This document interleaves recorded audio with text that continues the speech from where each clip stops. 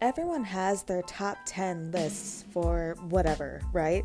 Top 10 foods, top 10 kitchen gadgets that they got off of Amazon, even their top 10 mineral waters that they buy from grocery stores.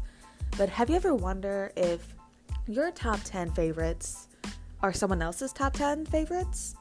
Give my podcast, My Top 10, a listen, and maybe my favorites are yours as well. Also, disclaimer, some of my top 10s are a little macabre and taboo, but either way, give it a listen. Maybe you'll find some enjoyment.